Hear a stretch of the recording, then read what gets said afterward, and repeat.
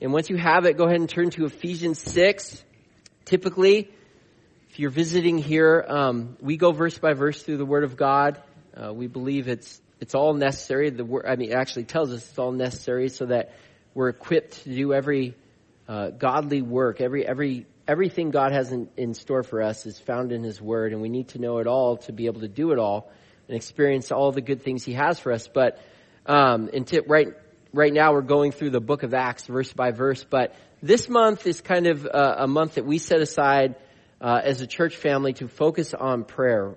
Prayer being the method God's given us to communicate with Him, to talk with Him. The God of the universe that's ruling everything at this very moment wants to take the time to be involved in your life, and prayer is the way we do that. And it's for our benefit, not His. He already knows what we're thinking, what we need, but it's for our benefit to be able to reach out to God and to talk to Him and to see Him answer our prayers and keep all the promises that He makes us in His Word. So we want to always be growing in our involvement of God in our lives, in our prayer lives. And so this is a month that we focus on that. We culminate the month, or at the end of the month last week, as Eric was talking about, we set aside a week where we just pray and fast as a church. We kind of go into it, and we encourage you guys to just pray ahead of time on things that you want to seek God in specifically, and ways that He would have you fast. Fasting in the Bible is doing without food or water for a set period of time. But there's other things that we see people fast from. Maybe it's social media, maybe it's TV, and things that take up your time, so that you can replace that with praying. And it being good for us to train our flesh to say no to it, because, as Jesus says, man doesn't live on bread alone, but by every word that comes from the mouth of God. There's more important things in life than just what our flesh wants to do. And our flesh leaves us susceptible to going after things that really we don't need, when what we need is God Himself. So it's good to say no to our flesh for a week, say yes to God, and just really press in. We use that term, or draw near to Him through seeking Him. And it's such a blessing. I mean, some people cringe at that. They've never done it, fasting for a whole week. But I'm telling you, we've seen miracles. We've seen prayers answered. We've just seen people draw really close to God, where their relationship has changed forever coming out of that week. And so really encourage you guys to partake in that. And the theme that the Lord kind of put on my heart for this year to kind of focus on as we pray into that week is just this battle that it feels like we're in so often in life. How many of you guys can relate to that?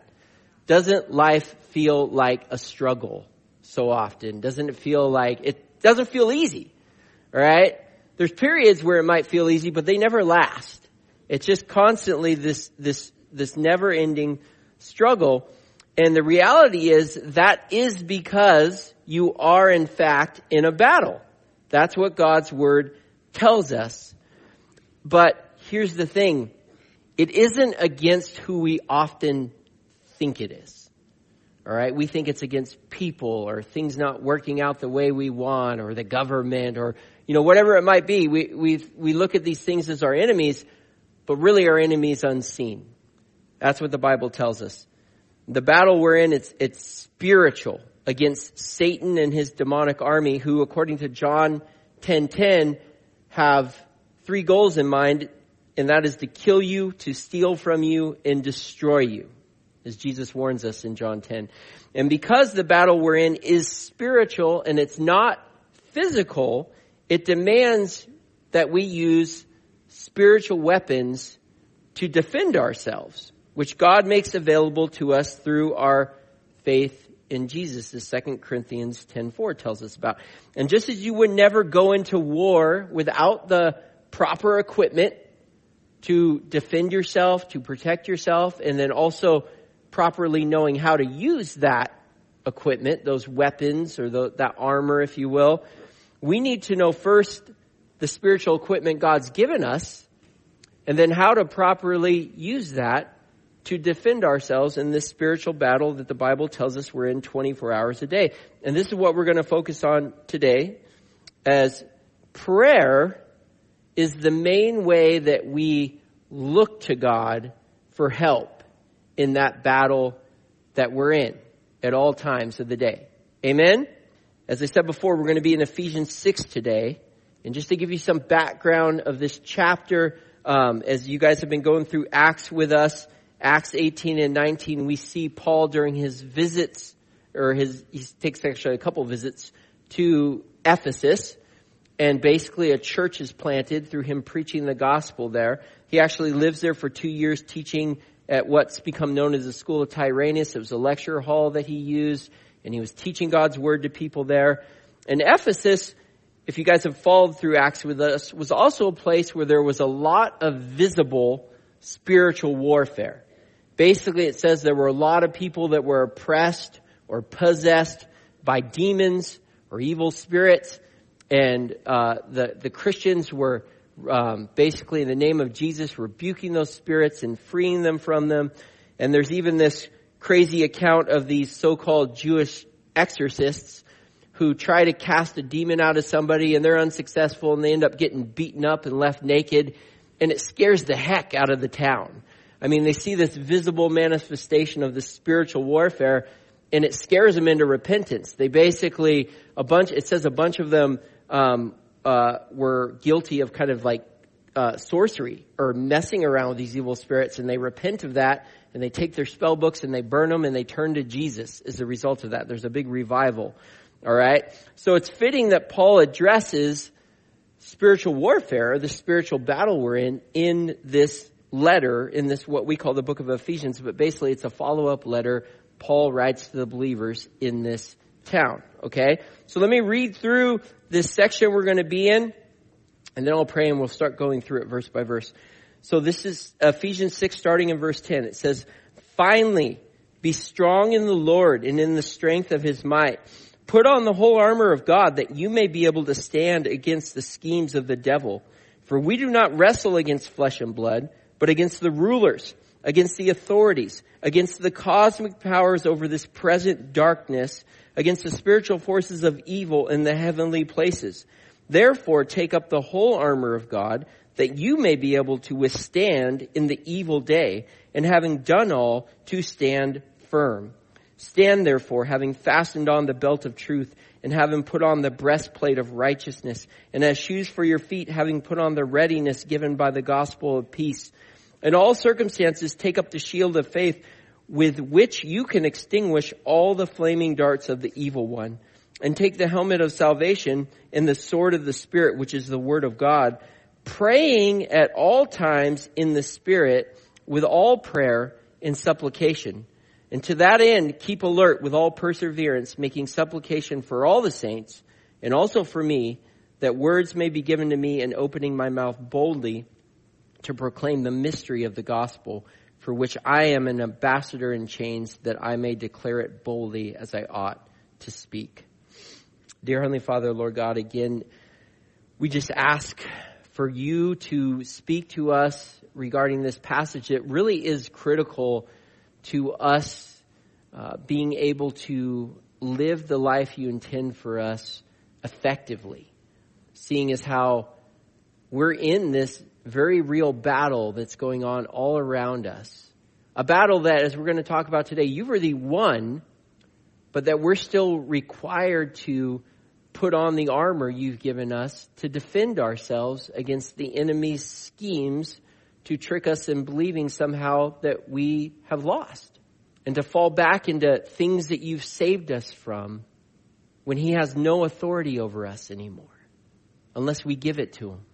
And Lord, we can all struggle with this. And this is something the enemy's constantly going to come at us and do until you come back or we go to be with you. So it's something we need to be always on guard against. And some of us even today in this place might be feeling like we're battling or struggling. And this might be the word we need to hear to remind ourselves to stand firm in you. So Lord, speak to us. May we listen with ears that are open and hearts that are soft, so the seeds of your word can fall and grow in our lives to produce fruit. And all God's people said, amen. All right, so verse 10 starts out by saying, "Finally, be strong in the Lord and in the strength of his might." Now, in the face of adversity in this life, or the hard things, the battles we go through, a lot of the times we feel weak or we feel helpless. Okay? Would you guys agree with that? You feel like there's nothing you can do.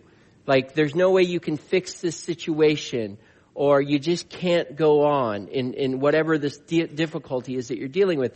And here's the thing. Before Jesus came into your life, before you got saved, that was a reality. You were weak. You were helpless against the hard things that we face in life. But now in the Lord, as verse 10 says, or through your faith in Jesus, that's no longer the case. I want you to note that word might in verse 10, that means the appearance of strength. Okay? If you were to look at somebody that was just built and stacked and yoked, you would say that person looks mighty. Okay? Now, that word strength in verse 10, that means the exercising of power. Okay? It's a little different. Mighty is the giving off the appearance of power, but if that person that looks super strong deadlifted like 800 pounds, then you would say, oh yeah, they've got strength. All right. They've exercised that power.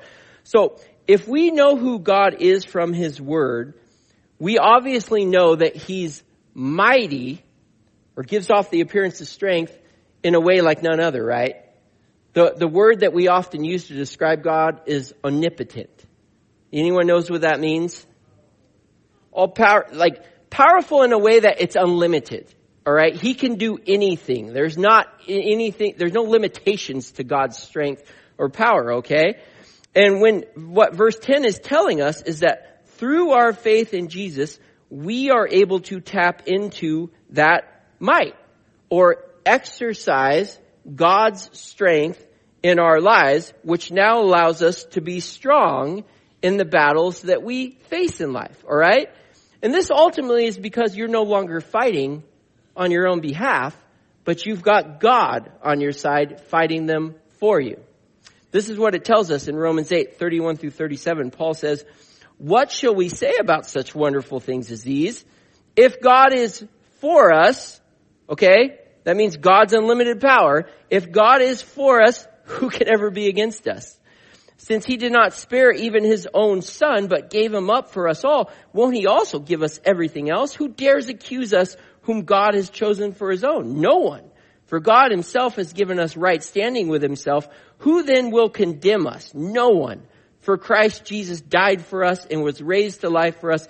And he is sitting in the place of honor at God's right hand, pleading for us. Now, the gospel is what our relationship with God, our victory is rooted in. We're going to talk about that more, but that's what Paul's getting at here. Can anything ever separate us from Christ's love?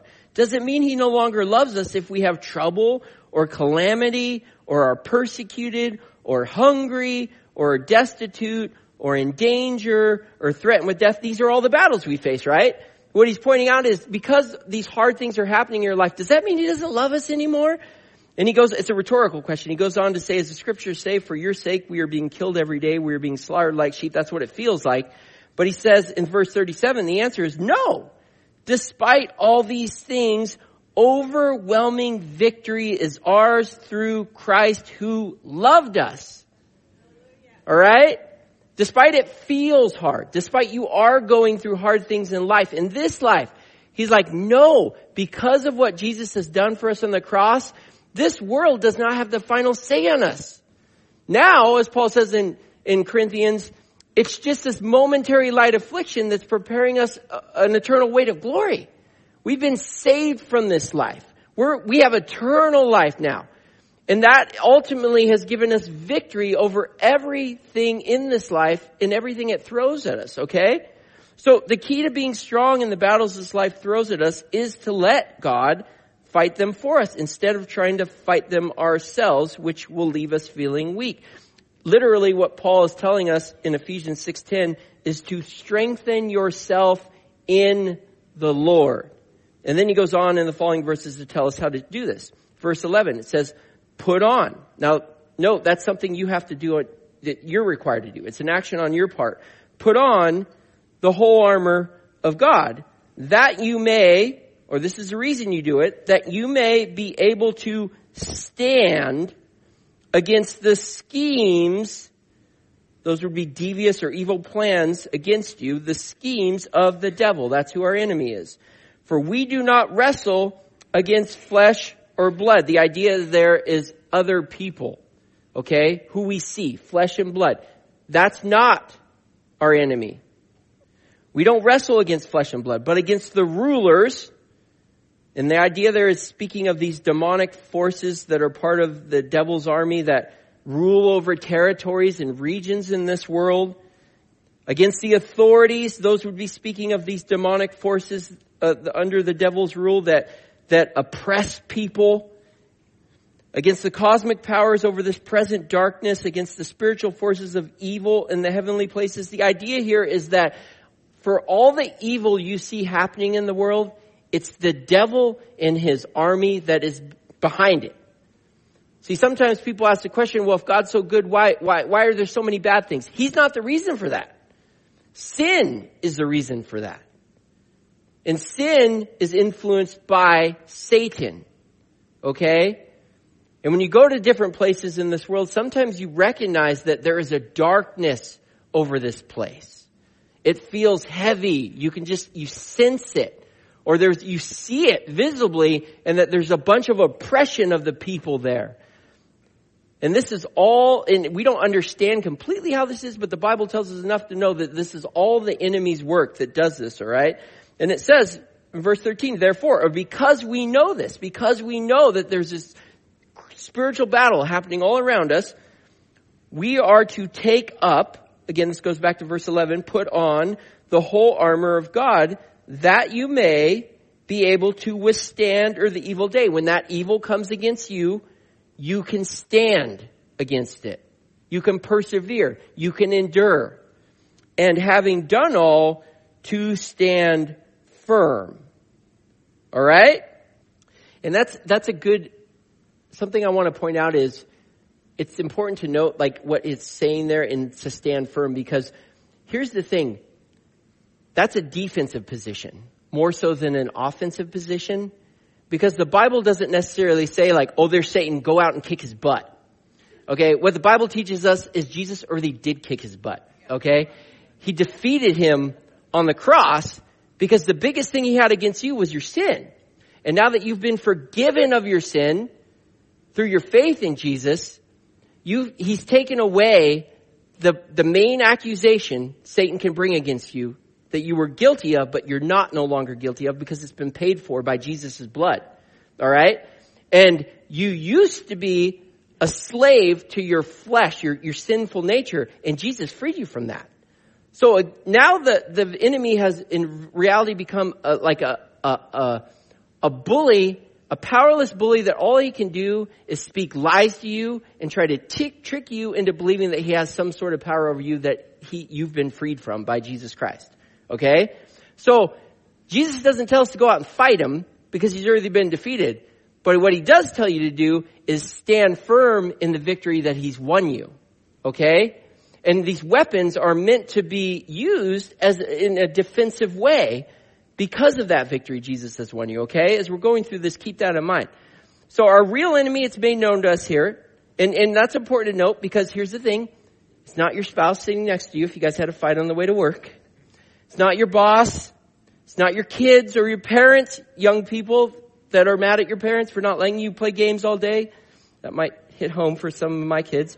Or your brother and sister in Christ that has wronged you. It's not even Joe Biden, okay? Or anyone else for that matter. If we're fighting against other people, what this is telling us is you're fighting against the wrong person, okay? The one who we're truly wrestling with, as verse 12 says, is Satan or the devil. And wrestling is a good way to describe it because his schemes against you are meant to take you down and take you out of God's good, pleasing, and perfect will for you. Okay? That's what he's trying to do. Oh, he may very well be using the people around you in this life to do his handiwork.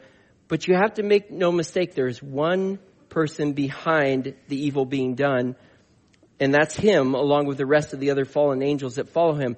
And they all have different roles, different responsibilities, different authorities within this battle, but all with that same goal of taking us out. Okay? The devil is the reason for the tension in your marriage, or the problems with your children, or the struggles with your parents, or the disrespect you're receiving from your boss, or you feel like you're receiving. The devil's behind all that. And if people in your life from time to time sound like the devil, that is because, don't ever tell your spouse that. It's not a good thing. But that is because it's his voice trying to get you to turn against them when he's the real enemy in your life. And the way we are to defend ourselves against the schemes and attacks are to stand firm, as it says in verse 11 and 13, by putting on the whole armor of God. That word whole meaning that God has given you everything you need so that you are able to stand firm against his lies and his attacks. Paul tells us in 1 Corinthians 10:13, the temptations in your life are no different from what others experience, and God is faithful. He will not allow the temptation to be more than you can stand. When you are tempted, he will show you a way out so you can endure. That way out involves this armor, which is our protection from the enemy, and God being the one who provides it through you seeking him for his strength and might, instead of trying to tackle this battle on your own, which requires us to participate in utilizing it by putting it on, as verse 11 says, or in faith, choosing to go to God for help instead of trying to just, like I said before, go into these hard things head on and handle them ourselves. Jesus actually has taken the enemy's weapons away from him, as I alluded to earlier, or has rendered them useless against us through the cross. Okay? Paul tells us in Colossians 2:13 through 15, you were dead because of your sins and because your sinful nature was not yet cut away. Then God made you alive with Christ, for he forgave all your sins. He canceled the record of the charges against us and took it away by nailing it to the cross. In this way, he disarmed the spiritual rulers and authorities. He shamed them publicly by his victory over them on the cross. Amen? Amen. Now, of course, again, Satan wants to deceive you into believing that's not the case. That somehow you still are under his authority. You need to listen to him. That you have to give in to sin when you're tempted with it. But as a believer, our victory against the enemy is a done deal because of what Jesus has already done for us. And there's nothing we need to do to win. But we still need to armor up in that victory Jesus has won us so that we can stand firm against the enemy and his lies. And it's critical for us to understand that we're in this war at all times in our lives. Okay? Because here's the thing. You better believe that those soldiers, when they stormed the beach in Normandy on D-Day and World War II, did not do it in their jammies. Okay? They went into that battle ready and prepared for what they were going to encounter. Okay? And the same thing applies to our spiritual battle in that we need to understand every day when we get up out of bed what we're going into so that we are ready to face what might come at us, okay? And the degree that you're ready to utilize the armor God has given you will be the degree you're successful in defending yourself against the enemy's attacks. And now Paul proceeds to talk about the specific armor God has made available to us that enables us to stand against or defend ourselves from the enemy. And again, Paul's writing this letter when he's in custody in Rome. So he has these soldiers around him wearing this armor, and he's got this visible representation that he's using as a spiritual application. And the way he talks about these pieces of armor are in the order that a soldier would typically put these on, okay? And he starts here in verse 14 by saying, stand therefore having fastened on the belt of truth. Truth being what God tells us in his word, according to Jesus, in John 17:17. And it being compared to a belt on a soldier here, which wasn't actually a piece of armor. I mean, it would somewhat protect the midsection, but it was necessary to gather up all of their clothing. Basically, they had to put that belt on before they can even put armor on. And so when a soldier was relaxed, when they were just chilling or eating food, they would undo their belts because they didn't have to be ready for battle. But in order to be ready to move efficiently and fight effectively, they would have to put that belt and wrap it around them so that they could have their armor and everything would work the right way. And in much the same way, we have to be securely bound by the truth of God's word, or it needs to be what we're utilizing to hold us together before the rest of this armor that we're going to see can even be put on, as it's all rooted in God's word. So if I don't know God's word, I don't even know these principles that God is trying to teach me to stand on that make up the rest of his armor, okay? And how you put on the belt of truth is that you're somebody that's consistently in the word of God. Because if you're consistently in the word of God, then the Spirit of God can teach it to you and bring it to remembrance when you need to use it and apply it in your life, all right? So that's the first thing. We got to be those that are constantly in the word of God, and then we will have that belt of truth on ourselves. Paul goes on to say, and having put on the breastplate of righteousness. Now, righteousness is right living or doing what is right in God's eyes. Now, is that possible to do in your own power? No, it's not, okay? Without Jesus, none of us are perfectly right in God's eyes, as we're all sinners to some degree. But through faith in Jesus and what he did for us on the cross and paying for our sins, the just price required for them, we know that we have been made righteous in God's eyes, not by our works or efforts, by everything Jesus already did for us on that cross, okay? So because of that, we can confidently know without any doubt, even if we dropped the ball yesterday or today and we messed up, we can know because of our faith in Jesus that we are right with God and that we can come before him confidently for help and that he's not going to reject us and he's not going to turn us away. Hebrews 4:16 tells us, so let us come boldly to the throne of our gracious God. There we will receive his mercy and we will find grace to help us when we need it most.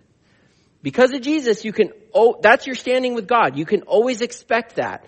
When you need help in a battle, you go to God and he will help you. And just as a breastplate on a soldier was vital to protect their most important organs, the fact that our righteousness is secure in Christ and not ourselves is vital to effectively defending ourselves from the enemy's attacks. Because one of the enemy's main attacks is to condemn you or try to condemn you for sin in your life.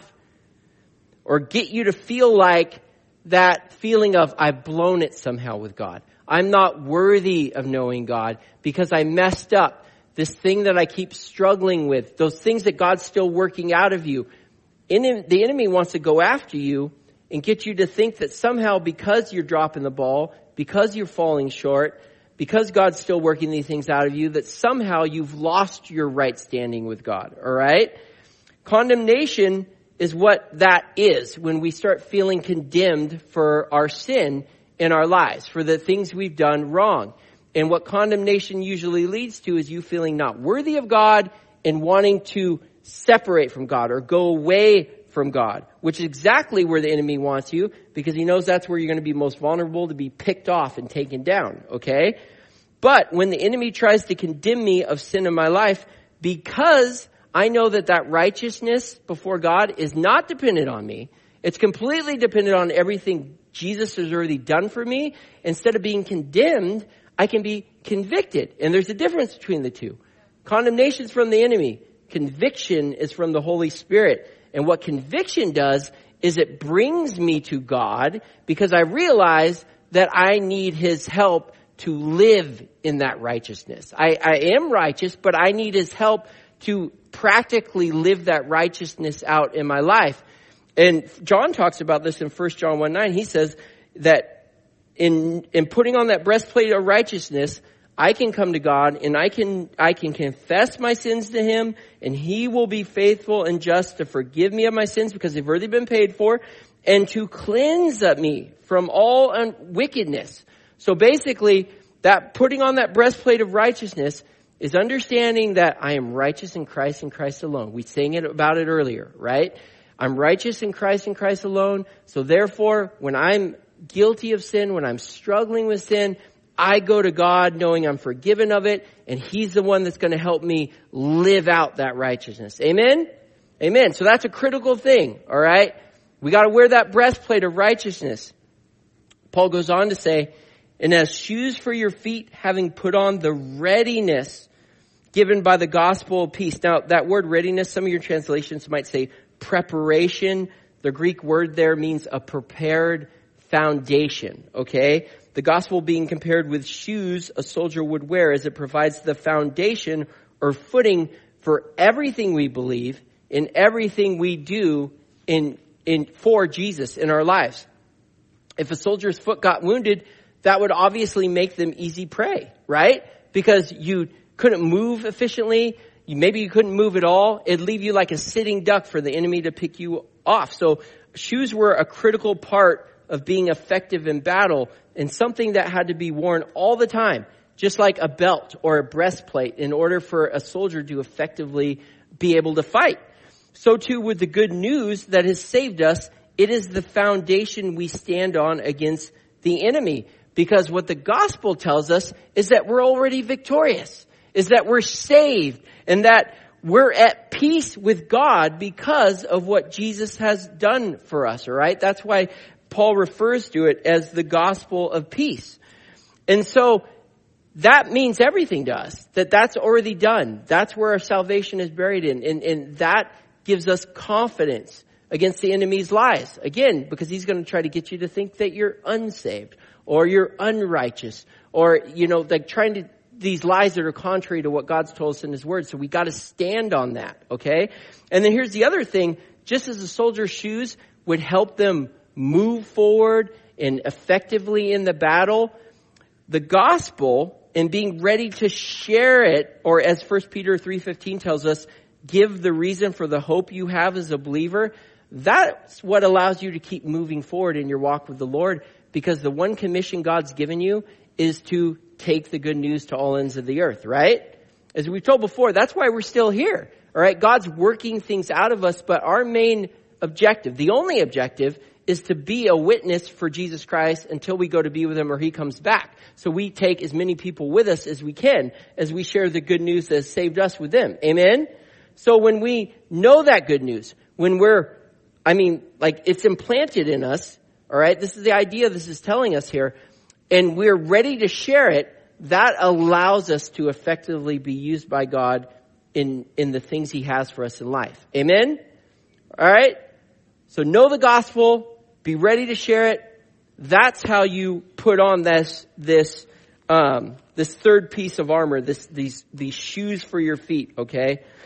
Then it goes on to say in verse 16, in all circumstances, take up. Now, I want you to note that wording there, take up, because for the previous 3 sets of armor or equipment for a soldier, it uses the wording have. And the idea with that is that you're to always have those things on. You're always to have this belt on. You're always to have this breastplate of righteousness on. You're always to have these shoes of the gospel on, the gospel of peace. But now it's using the term take up, and the idea with that is that these are weapons or defensive weapons or armor that you're to have ready to be used at the right time, okay? And it goes on to say, in all the circumstances, take up the shield of faith with which you can extinguish all the flaming darts of the evil one. Faith being compared to a shield that protects you from the attacks of the devil. Now, back then, they would have these shields, these Roman soldiers, that were almost like full body length and oblong in shape. And what would happen at the beginning of a battle, a lot of their enemies would just litter the battlefield with these flaming arrows. Basically an arrow that had pitch at the tip of it, and it'd be lit on fire. And it wasn't so much to kill or aimed to kill the soldiers, because a lot of the soldiers would all have shields to protect themselves.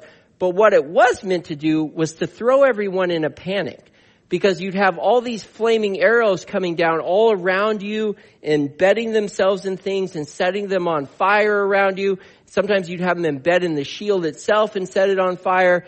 And the hope was you freak everyone out, you scare them to death, you cause them to panic, and they drop their shield and they start running, and then they're all vulnerable. They're all by themselves and they can be picked off by arrows. That was the idea, okay?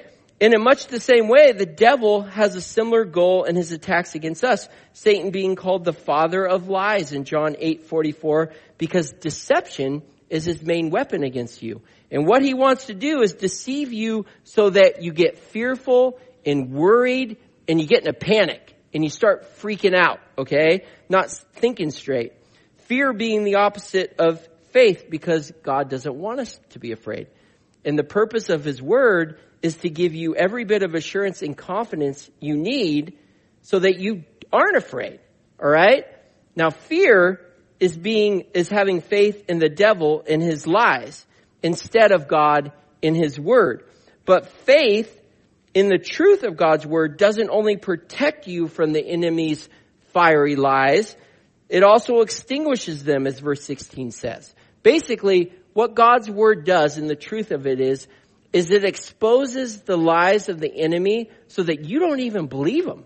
When you hear those lies and they're contrary to what God has told you in his word, you can shield yourself and extinguish those fiery lies because you can say, that's not true. All right? You're guilty of sin. No, I'm not. Jesus paid for that sin and I'm forgiven of it.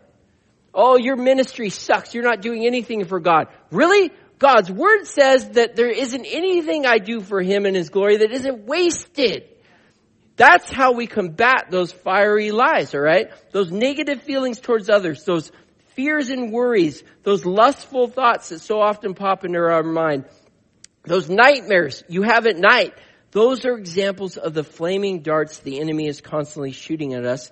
And the protection God has given us against them is the shield of faith that his word offers us, which again exposes them for what they are: lies, deceptions, not the truth of his word. And here's the thing. When the Roman soldiers were under attack in a battle, and some of you guys have seen those movies like Gladiator and stuff, and you've probably seen this. A lot of the times what they would do is they'd form battle lines. And they'd have this front line of soldiers with all their shields, and they would lock these shields together, arm in arm. So there was a solid wall of protection. And then the battle line behind them would form a shield, like lock their shields together over the top of their heads, so that you had this battle line of protection in the front, battle line of protection on the top. So there's this impenetrable barrier from them being together where nothing could get through to hurt them. And I couldn't help but think of how that is how God means us to defend and protect each other as a church family as well. And what you see is those people that are devoted to fellowship, that are really plugged in with other believers, are the ones that handle the battles in life or are able to persevere through them the best. Because where their weaponry or their shield might be failing them, they have their brothers and sisters around them to cover them and protect them when they're not doing it as well as they should be. Amen? And just a word on that. Because sometimes this is really important to understand, that when God tells us to have fellowship, to not forsake the gathering of the saints, this is for our benefit. Anytime he tells us something. And this is something that we can, especially as Americans, we kind of be independent. It's hard for us to be open with other people and have community and relationships. But this is what God desires, and this is one of the main reasons why, because we're safer together than we are apart, okay?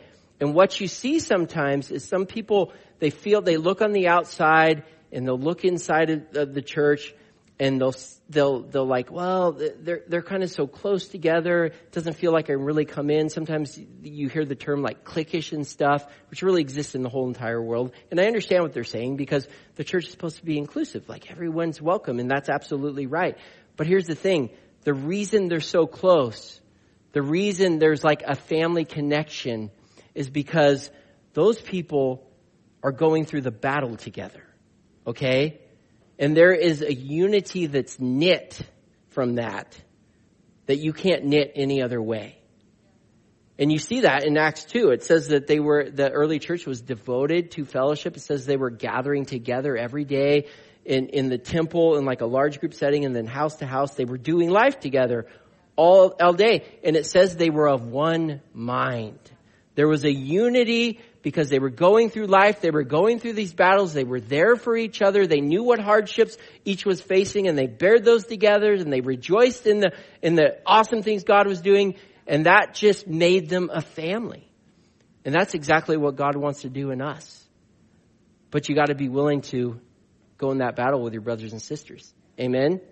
It's necessary. That's what keeps us healthy. So we want to put on that shield of faith. Paul going on to say, and take the helmet of salvation.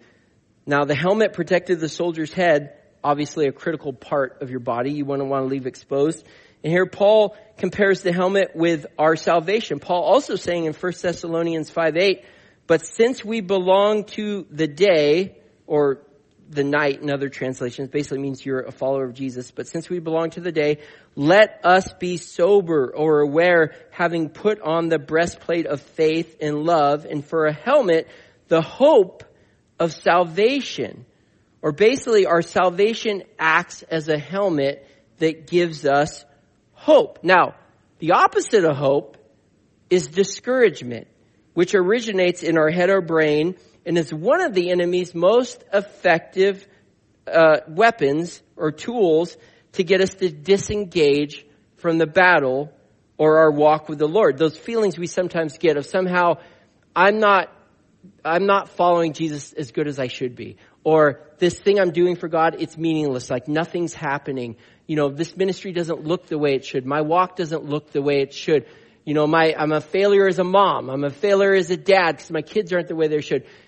Those are the type of thoughts like the enemy wants to put in our head to discourage us. But our salvation assures us that these are all things that are work in progress that God has started and he's going to complete them. All right? And that's because of our salvation, all right? That our salvation is all inclusive in that if you are saved, if you are placed in Jesus, all his promises are yes and amen. So if he says something, that gives us hope that it will happen, or a sure expectation of good, because anything God says is good. Okay? So when God says in 1 Corinthians 15:58 that nothing you do for him is useless, that's true. When Paul says in Galatians 6:9, so let's not get tired of doing what is good, or the idea is don't get tired of following the Lord. Don't become discouraged. At just the right time, we will reap a harvest of blessing if we don't give up. Blessing is happiness. If you don't give up, if you just keep following the Lord, even if it doesn't feel like it right now, there will be blessing in your life. That's a guarantee because of your salvation. Okay? That's why it gives us hope. And therefore, we don't give up. We put on that helmet of hope because the fact is, you are saved. You are being saved. God's going to complete that good work he started in you, as Paul says in Philippians 1:6. And then the blessed hope in Titus 2:13 is that one day soon, Jesus is coming back for you. Amen? That's the hope that God gives us, and it gives us every reason to expect good things rather than being discouraged. Okay? So we need to put on that helmet of hope, that helmet of salvation. And then Paul goes on to say, in the sword of the Spirit, which is the Word of God. The Word of God being compared to a sword here. And again, this would seem like an offensive weapon, which it kind of is, but it also is to be used in a defensive way. Because it's important for us to understand, first and foremost, that the Word of God is in fact the Word of God. Okay? Because what that means is it's always right. If somebody disagrees with it, that's fine. They're still wrong. He's still right. Because he's God and he thought everything up and he made us. He gets to say what's right and what's wrong. And that's what gives it its power and authority in your life. Because knowing he's the one that said it means it's always good. It's always right. It's always what I want to follow. If somebody's telling me something contrary to it, if I'm hearing a lie from the enemy, they're wrong. He's right. Okay? And it's called the sword of the Spirit because it's, according to Jesus in John 14:26, it's the Spirit of God that helps you understand God's Word as you're reading it, as you're hearing it taught, as you're studying it, and then teaches you to wield it like a sword and use it to cut through those lies of the enemy, those deceptions, and know what's right and know what's wrong and know what's truth and what's false. It's the Spirit of God that leads you in that. But just as a Roman soldier would never go into battle unless they had practiced utilizing a sword, because that'd be foolish to go try to fight somebody with a weapon that you never ever practiced with, we can't expect to go into the spiritual battle and be able to use the sword of the Spirit unless we're taking the time to learn it ahead of time. Amen? Because when we're in the Word of God, that is when the Spirit of God will work through it and teach us it, and then bring it to remembrance when we need it in our lives to cut through those lies of the enemy. Amen? And last but not least, Paul tells us how to rely on the Lord's strength and might in the battle we're in. As he says in verse 18, praying at all times in the Spirit with all prayer and supplication, to that end, keep alert with all perseverance, making supplication for all the saints and also for me, that words may be given to me in opening my mouth boldly to proclaim the mystery of the gospel, for which I am an ambassador in chains, that I may declare it boldly as I ought to speak. I'm going to read you a quote from the Prime Minister of England during World War II, Winston Churchill. During the war, he made this quote. He said, I must drop one word of caution. For next to cowardice and treachery, overconfidence leading to neglect and laziness is the worst of wartime crimes. And I would say that principle applies very much to successfully and effectively being in the battle that we're in spiritually during our walk with the Lord, because it's overconfidence that leads to neglect or laziness in our prayer life. Or in essence, thinking that I can handle things better than God, or assuming that I can do things on my own without God's help. See, prayer shows a humble reliance on God. As you understand your need for His help in your life, and the more you understand you're helpless, the more you will pray. And the longer I live following Jesus, the more helpless I realize I am, and as such, my prayer life develops. Or as verse 18 says, we will pray at all times in the Spirit. And the idea of praying all the time, it sounds super spiritual, but the bottom line is God's Spirit is always showing you that you need Him, okay? Because it's drawing you to Him to stay close to Him, okay? So it's always leading you to pray. It's always leading you to talk to God. It's always leading you to ask for help. And how you pray doesn't really matter. It's just that you pray, okay? You can pray by yourself in the middle of the night when you can't sleep. You can pray in the morning during your devotional time. You can pray in the shower or when you're driving. You can pray before a meal. You can pray with your kids before they go to bed. You can pray with other believers in a prayer meeting or at church, or when you're meeting with a brother or sister for coffee, or a phone call with somebody. You can pray silently under your breath or in your head. You can pray audibly out loud. You can pray standing up. You can pray sitting in a chair. You can pray face down on the ground or on your knees. The idea is we just need to persistently and consistently be praying, because we should be constantly looking to God to help and lead us in our lives as we understand this spiritual battle that we're in at all times. Amen? And prayer is the way we armor up, or we look to God to utilize the armor He's given us to defend ourselves so that we can stand firm in His strength and might in the battle that we're in. It's kind of like our prayer is like our wartime way to call the headquarters to bring in the defenses. All right? That's what we're doing. And according to verse 18, it also is what keeps us alert or aware of the enemy's attacks. And it's also what helps us persevere or endure instead of retreating against those attacks. And prayer isn't just an effective weapon for our own lives against spiritual warfare, but according to verse 18, we can make supplication, or we can ask and pray on behalf of our brothers and sisters as well, so that we can help them fight the battles they're facing in life. And if you guys are familiar with how many of you guys have been in the military before? Probably had a motto, you don't leave anyone behind, right? Because any soldier, any good soldier, cares about the soldiers around him, knowing that their health in welfare is going to affect his health and welfare. All right. And it's the same as believers. Paul tells us when he's talking about the body of Christ, he's using the analogy of a body in 1 Corinthians 12:26. If one part suffers, all the parts suffer with it. And if one part is honored, all the parts are glad. Basically, our welfare affects everyone else's welfare in our family, or Christian family.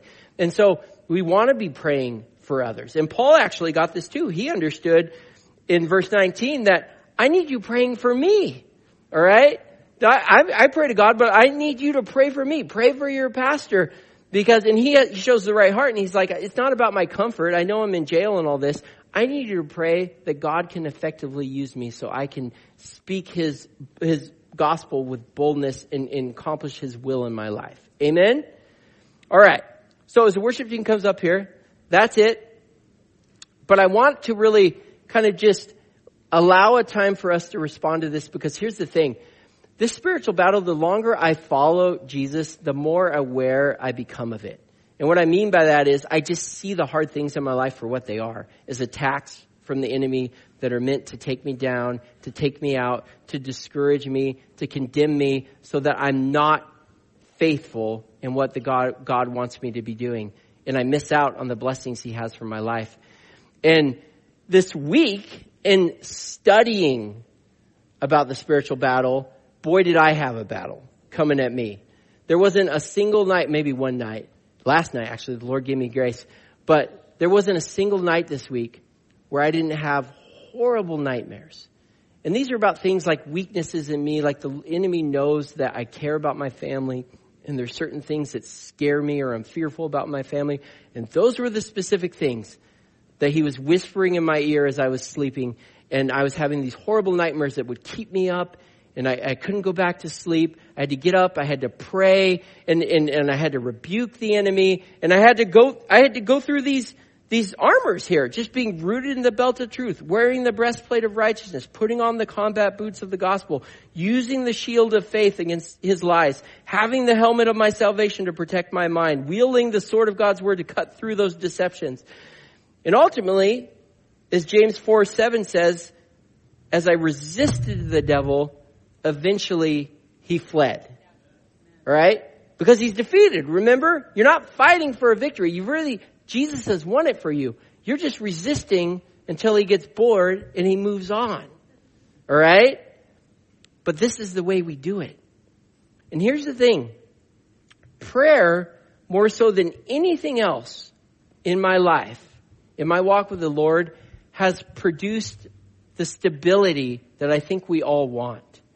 Here's the thing. We don't want to be those, like, Jesus uses this analogy of how we can be tossed to and fro. We can kind of be all over the place emotionally and scared and fearful. But that's not what we're supposed to be in Christ. We're supposed to be stable and confident in him, in his promises and in his word. He talks about this in Matthew 7:24-27. He says, anyone who listens to my teaching and follows it is wise, like a person who builds a house on a solid rock. Though the rain comes in torrents and the floodwaters rise and the winds beat against the house, it won't collapse because it is built on bedrock. But anyone who hears my teaching and doesn't obey it is foolish, like a person who builds a house on sand. And when the rains and floods come and the winds beat against that house, it'll collapse with a mighty crash. Now, there's some other things that Jesus is trying to teach in that parable having to do with salvation. But I just think of how, like, the first house we bought when we moved to Astoria, it was like a house built in the 1930s. And how many of you guys are aware that a lot of the older houses in this community are not attached to the foundation? You guys know that? They didn't used to do that. They just built it straight on the foundation. And the problem with that is if we ever have a big earthquake, anything that was built like that is just going to fall right off the foundation probably, okay? Building codes nowadays, what they rely is that it has to be firmly attached to the foundation so that doesn't happen, okay? Now, here's what prayer has done for me. The reason I'm telling you that analogy is that I can know what Jesus says in his word. I can know of his promises to me and whatnot. I can know of the spiritual armor. But it does no good if I can't apply those things when I'm faced with that earthquake or I'm faced with that battle. I'm faced with that storm in my life that, as I've been talking about, we face all the time because the enemy's coming after us. And prayer, more so than anything else, is what tethers us to that foundation. Okay? It's what keeps us close to the Lord so that he can remind us. He can minister to us through his Spirit. He can remind us of these truths of his armor, the truths of his word, so that instead of just being tossed all around and freaking out and panicking, which is exactly what the enemy wants to do as he's shooting arrows at you, I'm calm and I'm collective. Doesn't mean it's necessarily easy what I'm going through, but I'm stable in the Lord. I'm strong in the Lord. I'm immovable. I'm standing firm in the victory Christ has already won me, using it as a defense against what the enemy's trying to come after me until he relents. Amen? Prayer is what has gotten me there in my life.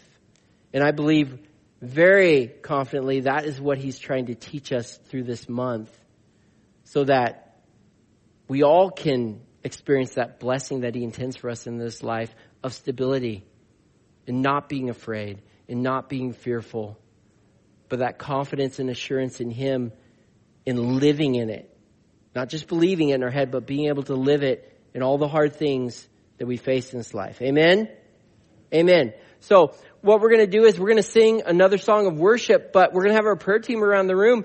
And if that's speaking to you, like if you're somebody that's going through something hard right now, maybe you suffer from anxiety and fear, you don't have that stability. You know that it's very hard to stand firm. You're one of those that's panicking because of something going on in your life, or you struggle with that. I'd encourage you, come up and get prayer with a brother and sister. Or talk to God right where you're at right now, because that is not his will for you. That's the first thing you have to realize. My wife, she struggled with severe anxiety. I think we all struggle with some degree, but she had severe anxiety for a long time, and where it would debilitate her. And that God, Jesus, the enemy coming after me is one thing. I think us men are kind of like, oh, bring it, whatever. You know, that's not the best attitude. We want to stand firm in Christ, but we're just like that. But when the enemy goes after our kids and our wives, that's a whole nother thing. That's a hard thing to watch and not be angry at and stuff. But I remember talking with her one day about this anxiety, and she said, well, I guess just the cross the Lord's given me to deal with, because it's not getting better. And I corrected her, like lovingly, hopefully, but I just said, dude, that is a lie from the enemy, because the Lord has not given you a spirit of fear, but of power. And don't you believe for a second that this is what God wants you to be, fearful. He's given you every reason to be confident in him and what he's done for you and what he's going to do for you, so you don't have to be afraid and you don't have to be fearful. And from that point on, I saw a change. As soon as she was humble enough to admit that this battle she was going through was not the hand of the Lord, and that the Lord had something better for her, and she started thinking about that rightly and going to God, using that armor to defend herself, and she eventually found the ability, or God was able to teach her to use that armor to walk in that victory that he's given her, to where she doesn't struggle with that anymore. And I pray that's a word of hope for anyone that is struggling it right now. First, that is not God's will for you, and that he wants to help you learn to live out that victory he's won for you in Christ. Amen? So come up and get prayer if you need prayer. And also just even be praying now, like, man, what is it the Lord wants to specifically teach me in this regard this month with this week of prayer and fasting? You know, what is it I need to learn about this battle and how to successfully armor up and defend myself from the enemy and his lies, how to handle these hard things that come my way, that the enemy sends and stuff. And ask God, because the thing is, we're always looking to grow, and God's the one that's helping us do that. And we don't want to miss out on any of that, those things he's trying to produce in us. Amen? Lord God, thank you so much, Father, for the battle you've won. Lord, we want to go back to the cross. We want to remember our salvation, the gospel, the good news. We want to know what it says, and we want to believe it, Lord, because everything comes out of what you've already done for us.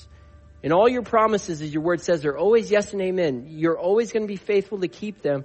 And so all the good things you have for us, the work you're going to complete in us, the promises you made that nothing we're doing is fruitless if we're doing it for you. We want to believe those things. We want to hold on to those things. We want to live our lives in faith of those things without doubt, without discouragement, without fear or worry. These things that we know that the enemy wants us to have that you saved us from. So Lord, we need you to teach us these things, how to live them out. We need you to teach us to pray. We need us to teach us to rely on you to an even greater degree and not try to handle things ourselves or figure them out. We need to live in your strength and might, not ours, because we're weak. We admit it. But you've given us the ability to exercise your power, and we want to come to you and learn how to do that, Lord.